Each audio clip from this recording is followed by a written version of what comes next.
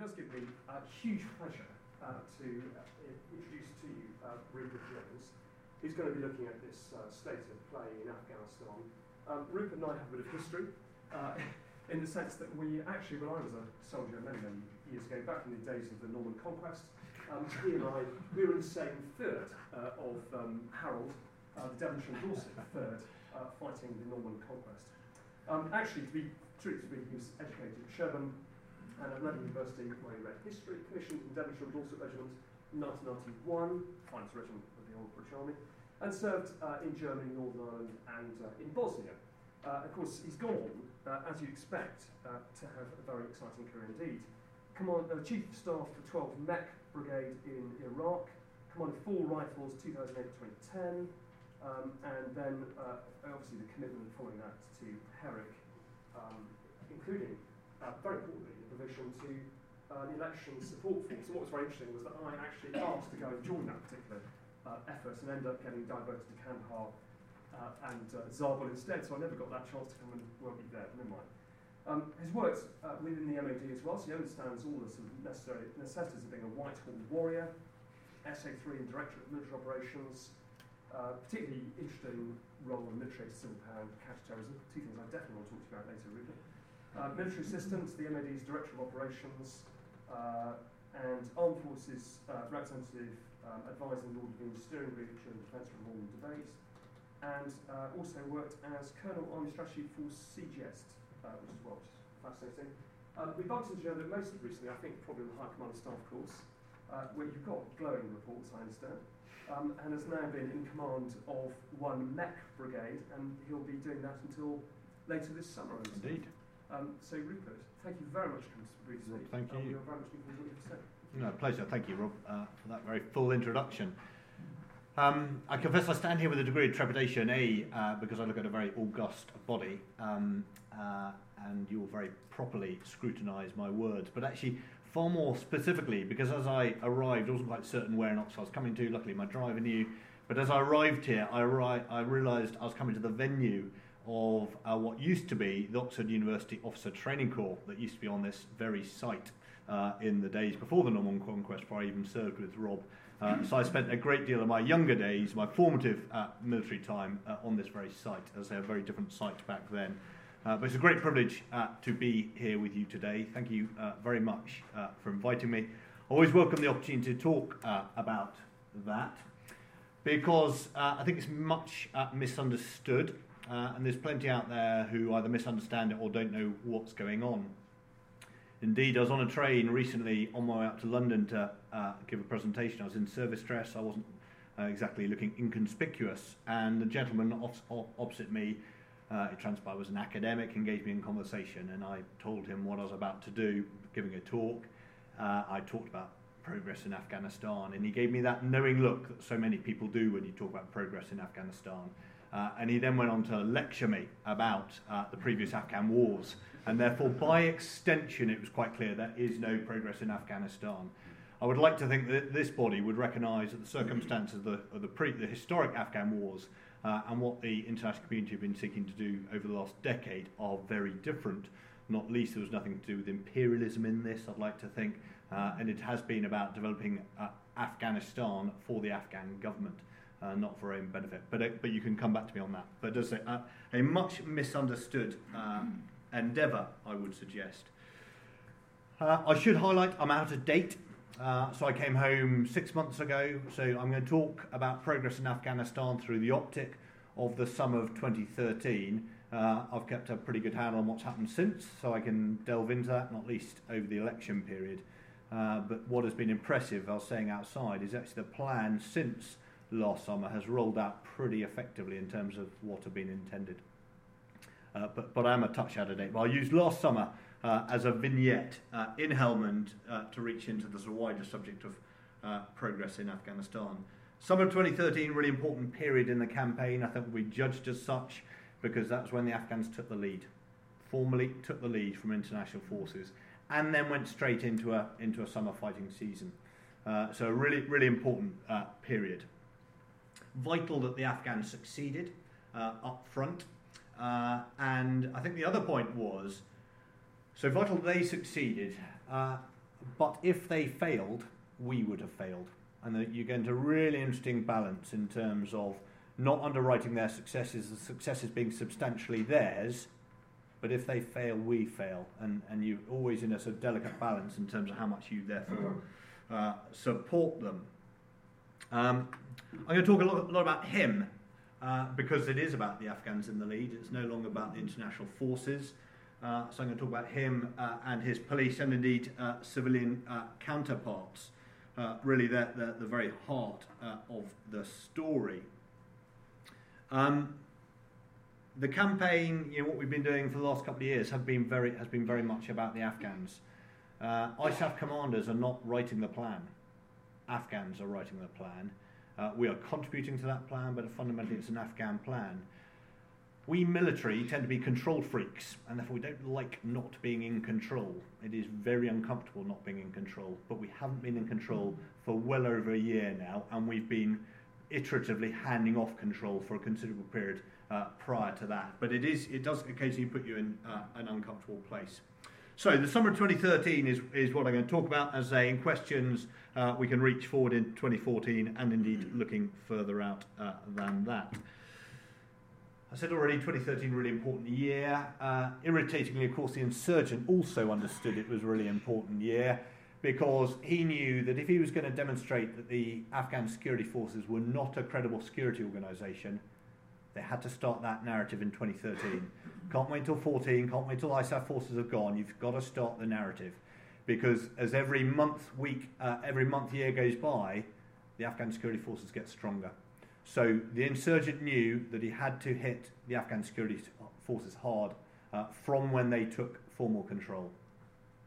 The other thing that I think that the insurgents sought to do last year, again I would argue unsuccessfully, was to begin to paint the narrative that they precipitated the international withdrawal. Much talked about as a narrative, they hadn't achieved any real substance behind that narrative. In 2013, they began to try to turn up the tempo on that narrative, again unsuccessfully. But what we tended to see was where they did attack international forces, it wasn't harassing attacks. Killing a soldier doesn't get you anywhere very much, except cause quite a lot of sadness.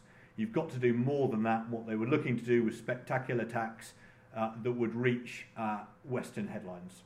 That was the aim, and you saw a change in technique. Taliban always very good at evolving their procedures, continuing attempt to evolve their techniques to hit us hard. The picture is not coming out that clearly, but bottom right, that is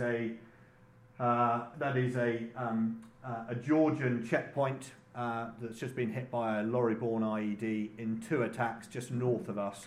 10 Georgians killed, and from memory, I think it was 59 injured in 2 attacks. Now, the Georgian defence minister was pretty robust about that, and I don't think it achieved very much narrative effect with the Georgians at all. I would suggest if you've done that to an American base or to a British base, the response in Washington and London would have been very, very significant.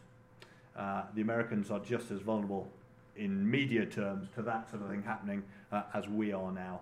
So they've probably got their target wrong, but if you've done that to the British or the Americans successfully last summer, I think our respective politicians would have had a nervous moment. The only thing I want to touch on there, and you might come back to it in questions if it interests, is that it does mean that you're a stage of the campaign where force protection is fundamental. And I used to use the point, you've got to maintain your freedom to operate. If you're taking heavy casualties, you are going to lose your freedom to operate, because our politicians are seeing their campaign in the final stages.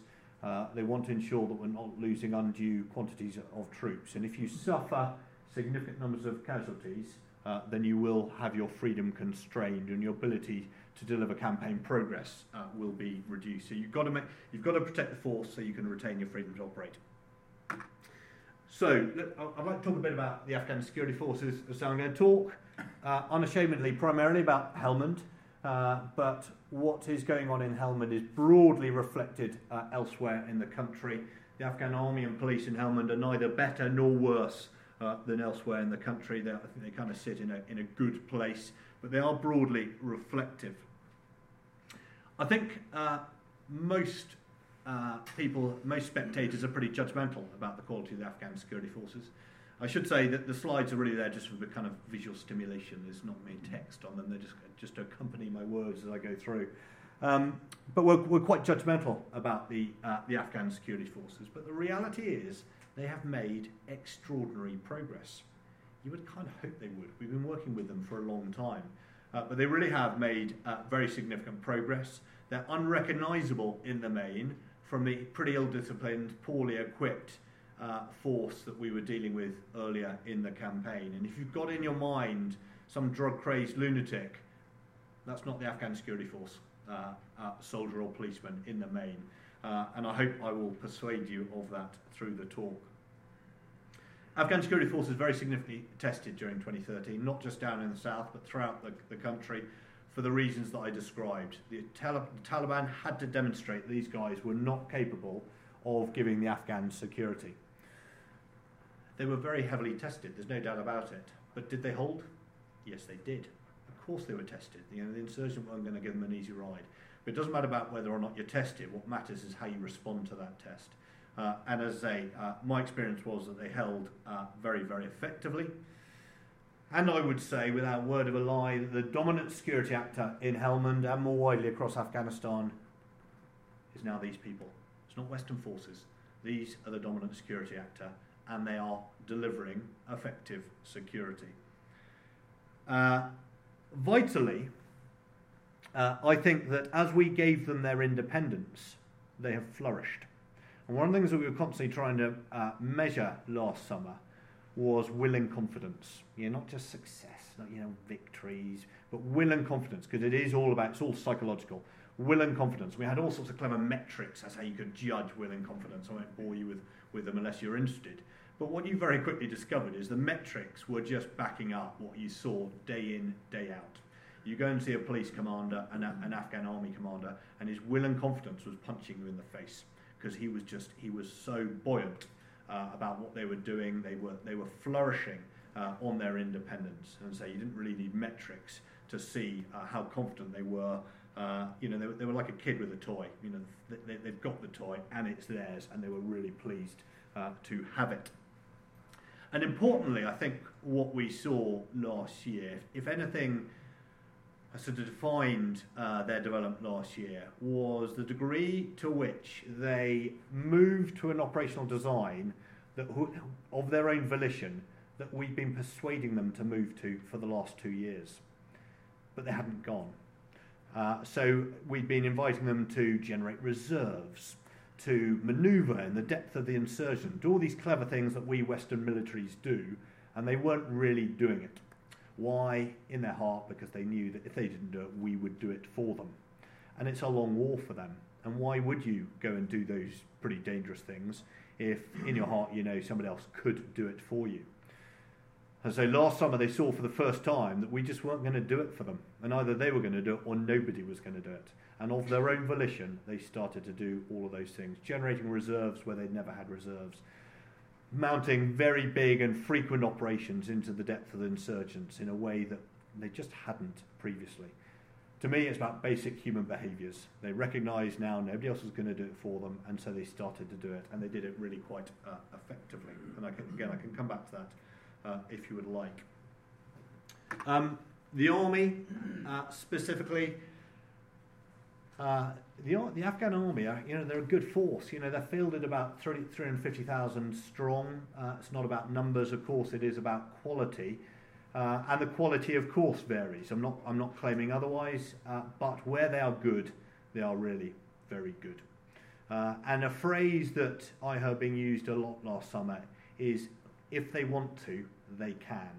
So again, if it's in their interests to do something, to clear a piece of ground, to defeat an insurgent, they are more than capable of doing so. Whenever the Afghan army, in my experience, came up against the Taliban, there was only going to be one winner, and it was the Afghan army. The army would take casualties, of course they would. The insurgent can kill soldiers very effectively, there's no doubt. But you don't achieve success by just killing soldiers. And wherever they came into conflict with each other directly, the Afghan army would win very effectively. And you might have seen last summer that the insurgent made a big offensive up in Sangin. Sangin has always been a bit of a running sore for international forces, and they made a big play up in Sangin last summer. The Afghan forces reinforced. They took the brigade that operates with the British down in central Helmand and pushed it up into Sangin. And those photos are of 3215 Brigade, the brigade the British Army have been working with for the last 7-8 years. That brigade is highly impressive. So it should be. The amount of international effort we've put into it over that period, so it should be. But it went up to Sangin and gave what I can only describe as a masterclass. The manner in which it performed in clearing into very, very well defended Taliban positions that have been held by the Taliban throughout the conflict that we have never held, and this brigade went straight through those enemy. And any Western force would have been proud of achieving what that brigade achieved. And so at some stage you've got to begin to stop, or we have got to stop looking down our noses at the Afghan army and give them respect for what they're tactically capable of. Top right, that's D30, their artillery piece. Those of you who've been involved in this will know that we haven't done very well with teaching them about artillery. It's been a frustrating journey at best. Why? Well, in part because they always knew that we would provide them with artillery support.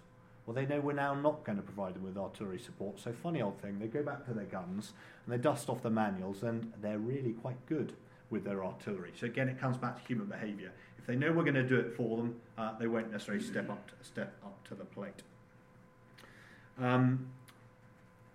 So, really very, very impressive. And please come back to me later and pick my brains on that. But the Afghan army, the good bits of the Afghan army, more than capable of clearing and holding terrain for the Afghan government.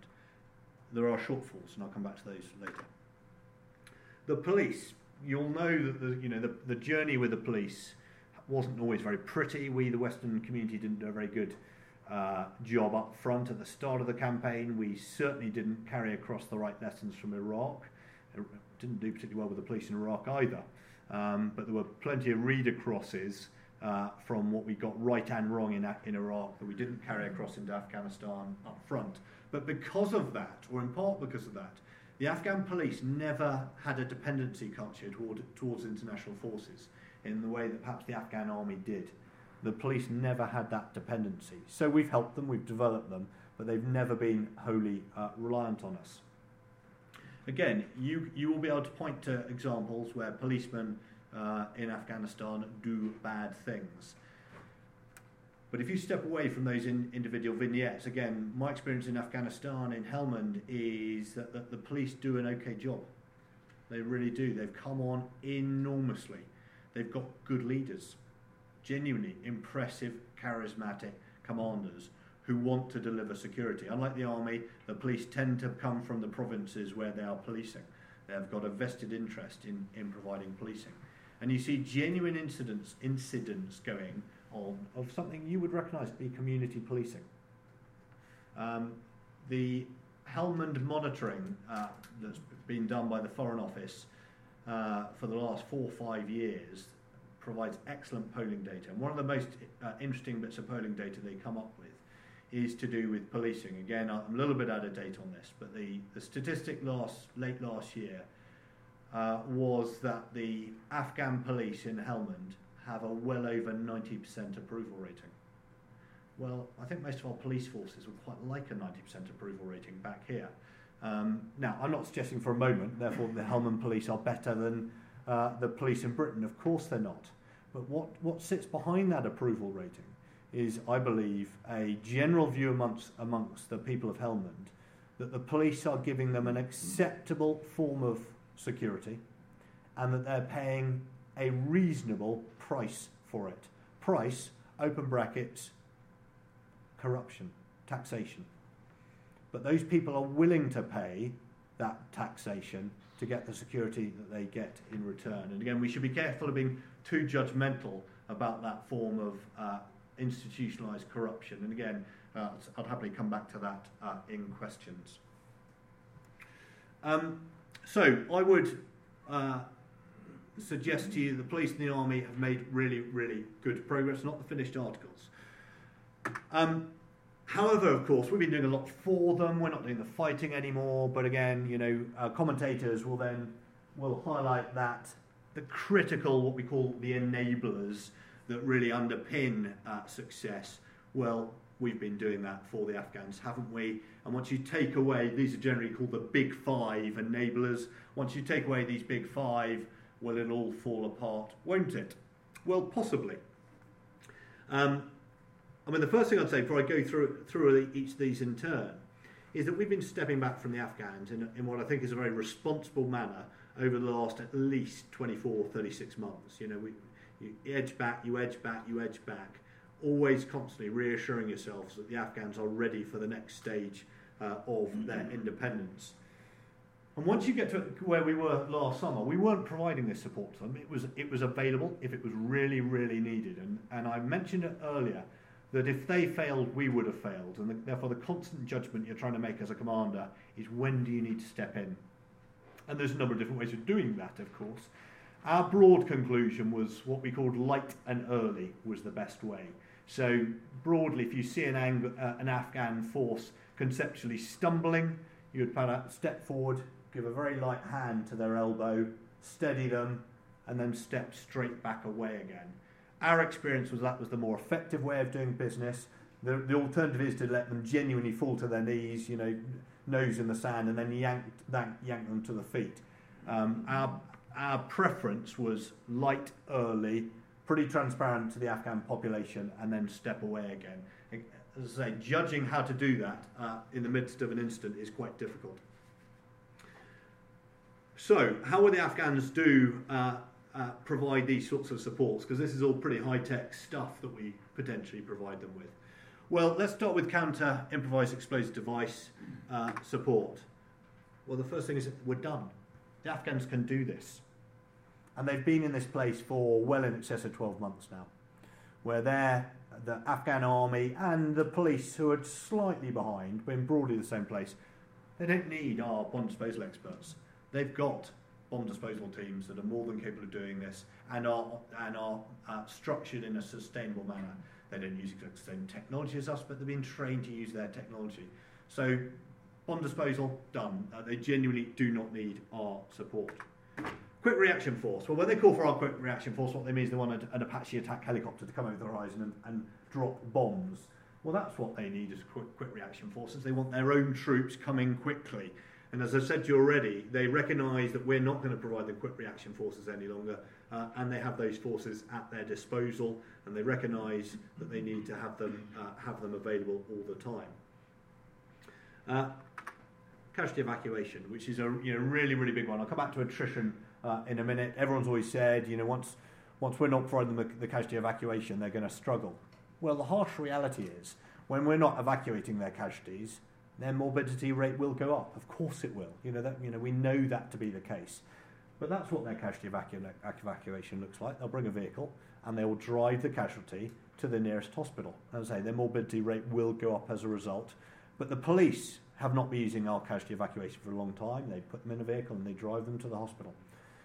Of course, that will influence how they operate, because they knew that our helicopters were available. Sometimes they would operate quite aggressively because they knew our helicopters were there to back them up.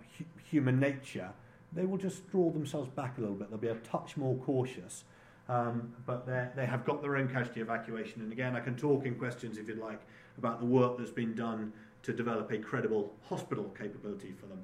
Helmand was really the Afghan core area that was weakest in terms of leaving an enduring hospital facility for them, but that's caught up considerably in the last year, particularly in the last 6 months. Surveillance. So we provide them all our, what I call exquisite technology that Rob certainly didn't have as a platoon commander. I didn't have as a company commander.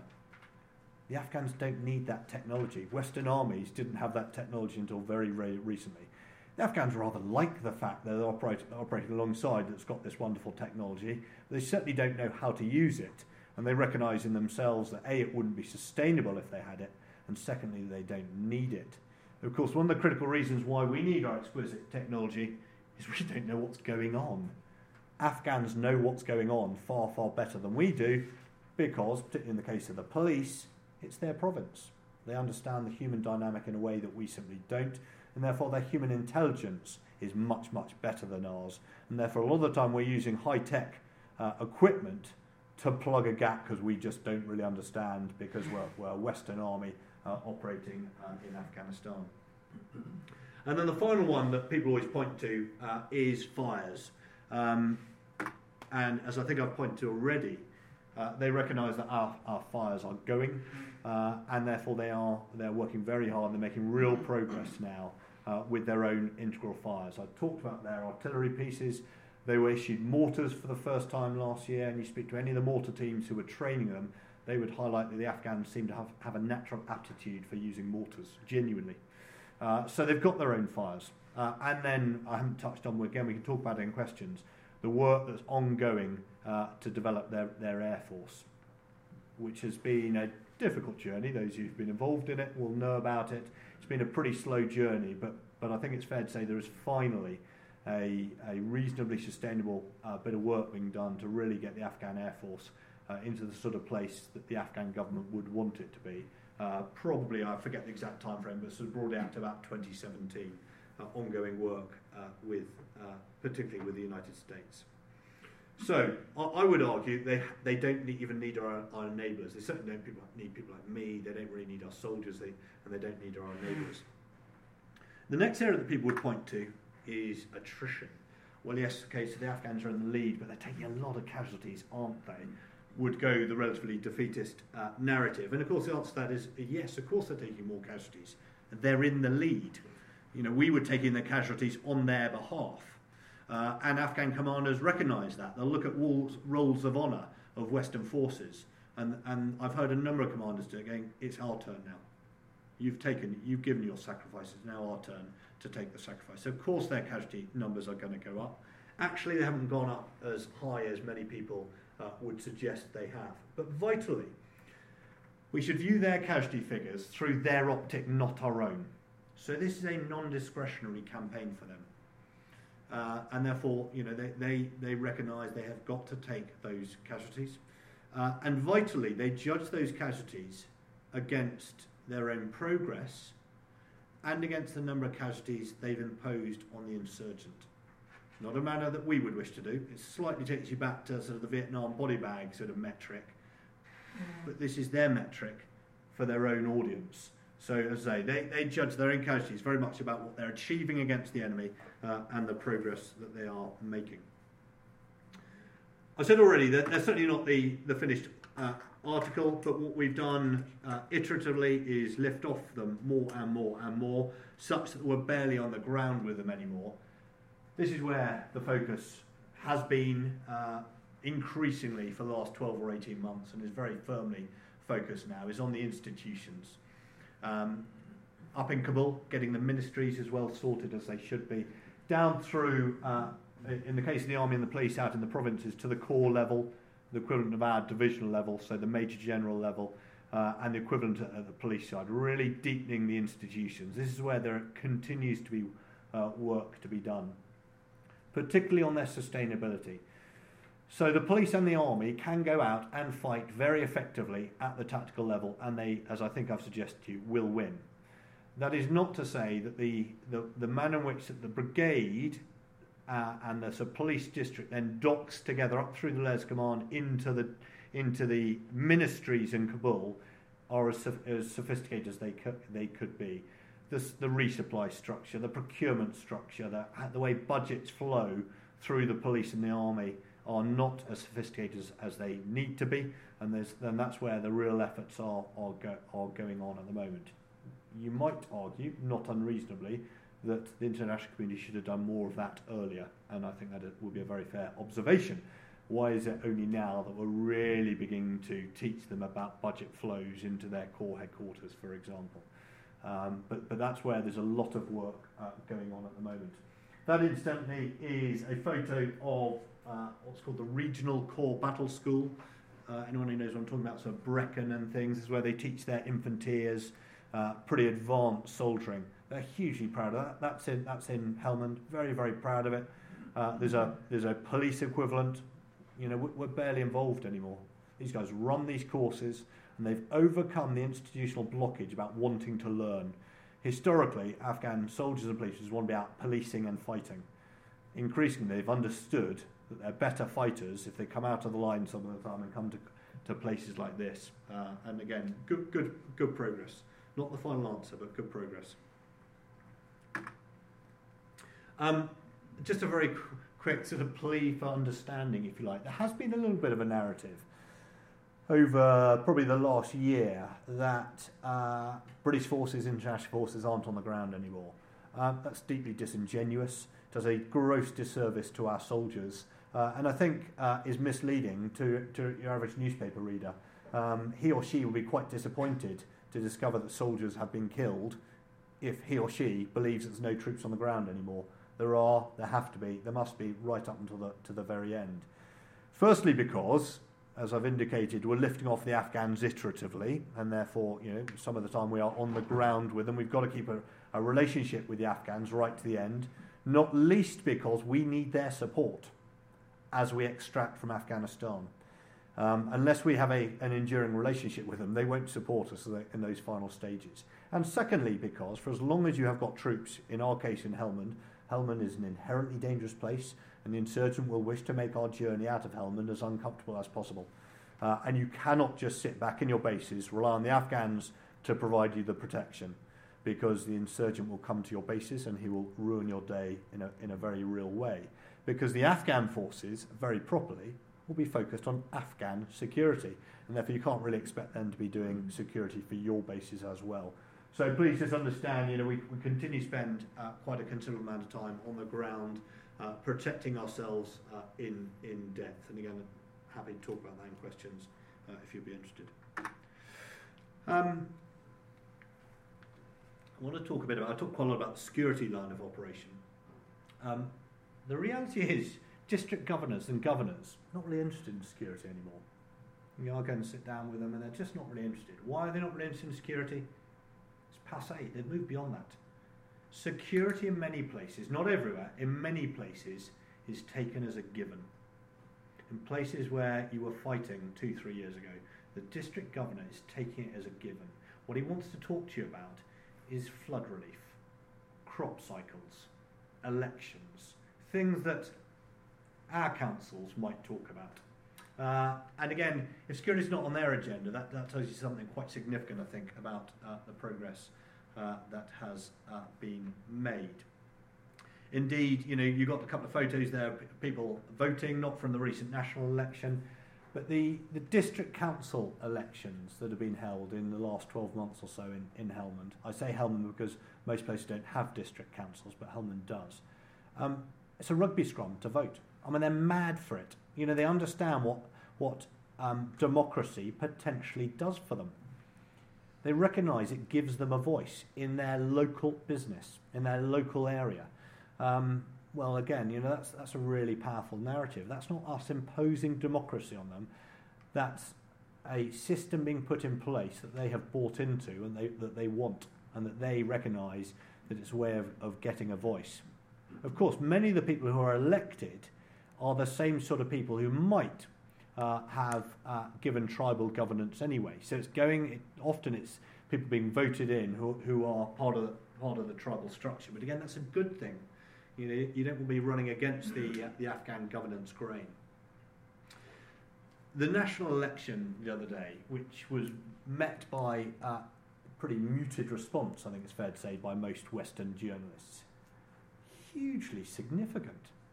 All the talk, all the commentariat for the 12 months leading up to the election said, yes, but wait until the election. That'll be the big acid test. Well, the big acid test came, and it went. And the Taliban broadly failed to disrupt it, and it was a pretty successful election. No great surprises. They've got to go to a runoff. That's the way their constitution is written, and the runoff will happen later this year. But the two main candidates are, in a good place. They're both pretty competent operators. And the Taliban, I'm sure, will have another go at the runoff later this month. But I confess I find it quite disappointing that the international community, indeed the international media, are more interested in trumpeting that Afghan election. We're discussing it before, and it's not us being triumphalist. It's not us. We haven't done it. It was an Afghan election, very effectively delivered, with the security given by Afghan forces. So I think, in terms of a metric of success, that was very, very powerful. The next thing that we need to see before we have too much confidence is the runoff being successful, and then vitally, of course, the transition of power from Karzai to his successor. And if that can happen, and if Kabul can come through that handover of power with stability, then I think those who are cautiously optimistic can begin to think that their view might be vindicated. I don't want to talk for too much longer, but I just want to say a couple of words on the insurgent. The insurgent would wish to disrupt this process. The insurgent would wish to disrupt the farming, the elections, the fact that people now have roads where they've never had them before. That transforms society. The Taliban is not the force that it once was. Of that there is no doubt. He can still kill you, very happily. He can still mount a spectacular and gain newspaper headlines, but he is not the force that he once was. He's conflicted. He is struggling. He is short of money. He's short of weapons. In a great many places, he's now short of public support. Why is he short of public support? Because he hasn't got much to offer. And then that's made really hard when district governors, really inconvenient insurers, point out that the jihad is over. Why is the jihad over? Because the infidel is going home. And when you've got district governors saying that to tribal elders, the jihad is over. If you ever believed in the jihad, it's over. That is very, very damaging to the Taliban narrative. So the Taliban in most places, again, you can point to examples where this isn't the case, but in most places, the Taliban are struggling. I believe, and again, you can come back at me on this, that in most places, the Taliban don't want to take a district centre. Go back, those who've been tracking this campaign since its early days, think back to Taliban flags flying over district centres. I don't believe the Taliban want to do that anymore. Why don't I think they want to do it? Because they've got nothing to offer when they get there. I use the analogy, they're a bit like a Labrador that steals a chicken. Once it's got the chicken in its mouth, it's a bit embarrassed, doesn't really know what to do with the chicken. The Taliban won't know what to do with a district centre in most places if it took a district centre, because they haven't got anything to offer the people. At the moment, the people have got an offer. It's a much better offer than they had 10 years ago. And it is to do with schooling. It is to do with access to some form of healthcare. It is access to some kind of security. The Taliban can't necessarily offer them that. Now, again, perhaps I'm an idealist, but again, insurgencies are not decided by the insurgent, nor are insurgencies decided by the security forces. Insurgencies tend to be decided by the people. And again, I think in most places what you're seeing is that the people are making their judgment, and they're supporting the future, some form of governance, some form of elected organisation. And again, it'd be interesting to have a discussion about that later. Okay. Very briefly then, I just want to talk about a couple of other bits and pieces. Because progress has been going so well, international forces have accelerated the rate at which we've stepped back from the Afghan forces. You'll have heard about base closures. You might have seen this being called on the media recently. We at one point had high-sided 200 bases in Helmand. We, the British, now have 2. If you include Bastion as one of those, it's not really a British base, it's an international base. There's one other, won't be there for very much longer, like really not very much longer. And then we're all back in Bastion. Have we seen any change? The Americans almost completed their final, what they call retrograde, out of northern Helmand. Have we seen any reduction in the security situation result? We genuinely haven't. We're stepping into the next summer fighting season. I was reading the weekly reports this morning. No change to the security situation. I think it's quite interesting the degree to which the end of 2014 pronouncement by our politicians was a positive or a negative. Because go back when it was made, and I can't remember, it was 2010, 11, I think that pronouncement was made. And there were lots of people sucking their teeth. It's got to be conditions-based, not time-based, not least by the military saying that sort of thing. I think they might prove to have been really wise, even if they didn't know why they were doing it. Because I think that deadline of the end of 14 has acted as a really powerful forcing function. Same saying that our Prime Minister placed some pretty hard-nosed deadlines on British forces for last Christmas. 5,200 was a hard figure he said we would be down to by last Christmas. And again, people get very agitated about those sort of deadlines. For me, they've acted as a forcing function. We, the military, would have stayed there forever, just slowly polishing the Afghan forces, trying to make them better and better. What I hope I've shown to you is actually they can only really get better when we leave them to it, when we step right back and just lift off to the institutional level. So I think that those pronouncements were actually quite powerful.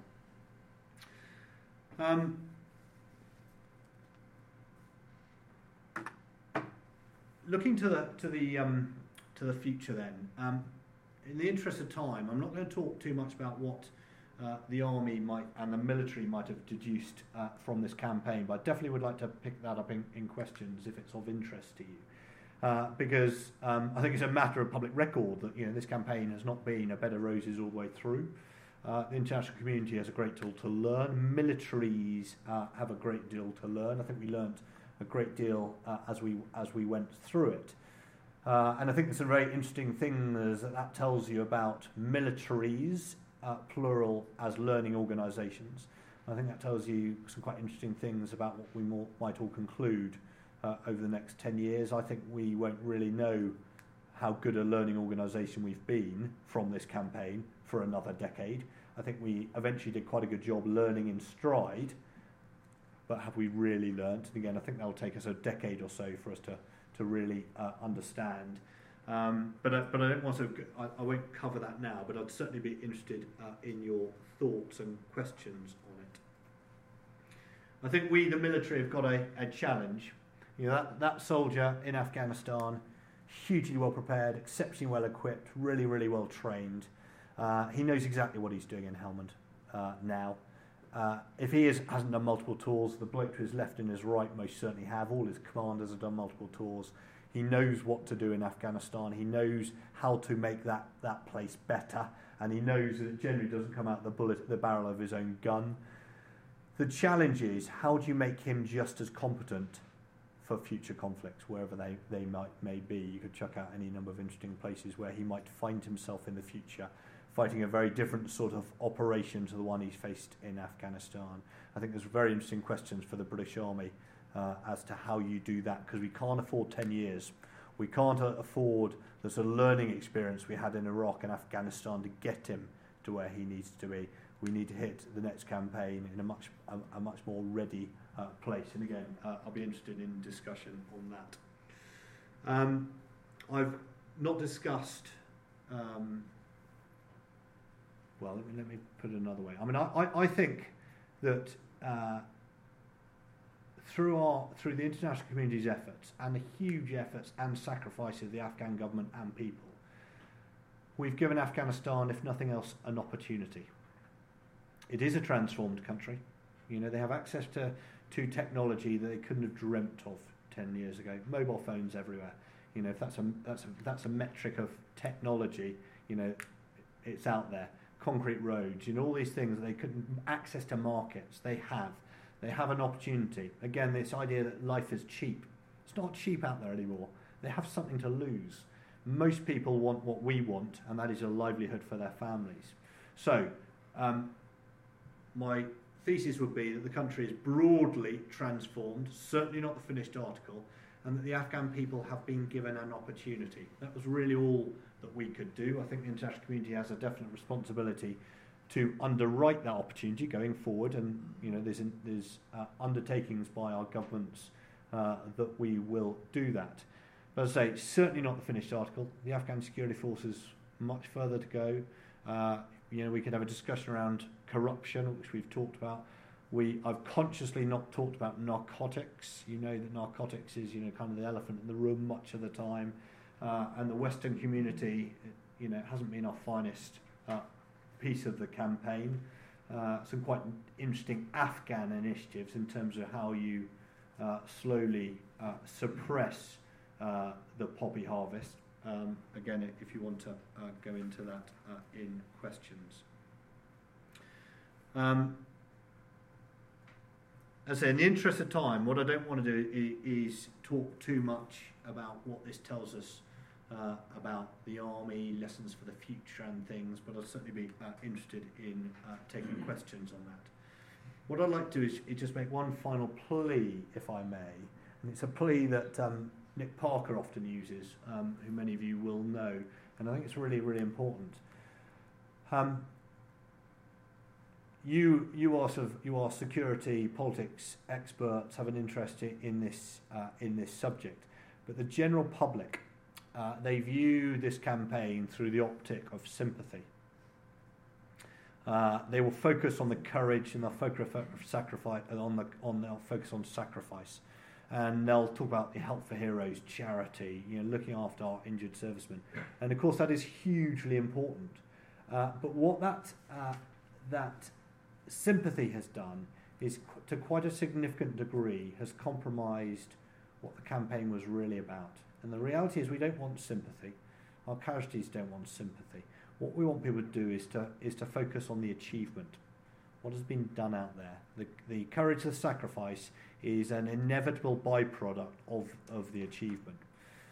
So I would encourage you, if you buy into the achievement, if you buy into the fact that there's about to be another successful election with a transfer of governance, that this is about the achievement. And what we really want people to do is to recognise what the Afghan people have achieved, and in your small way spread the word, because the narrative is not out there, and you will all have your views. They may well be very similar to mine as to why our governments and indeed our media haven't trumpeted progress in Afghanistan as much as somebody like me might wish.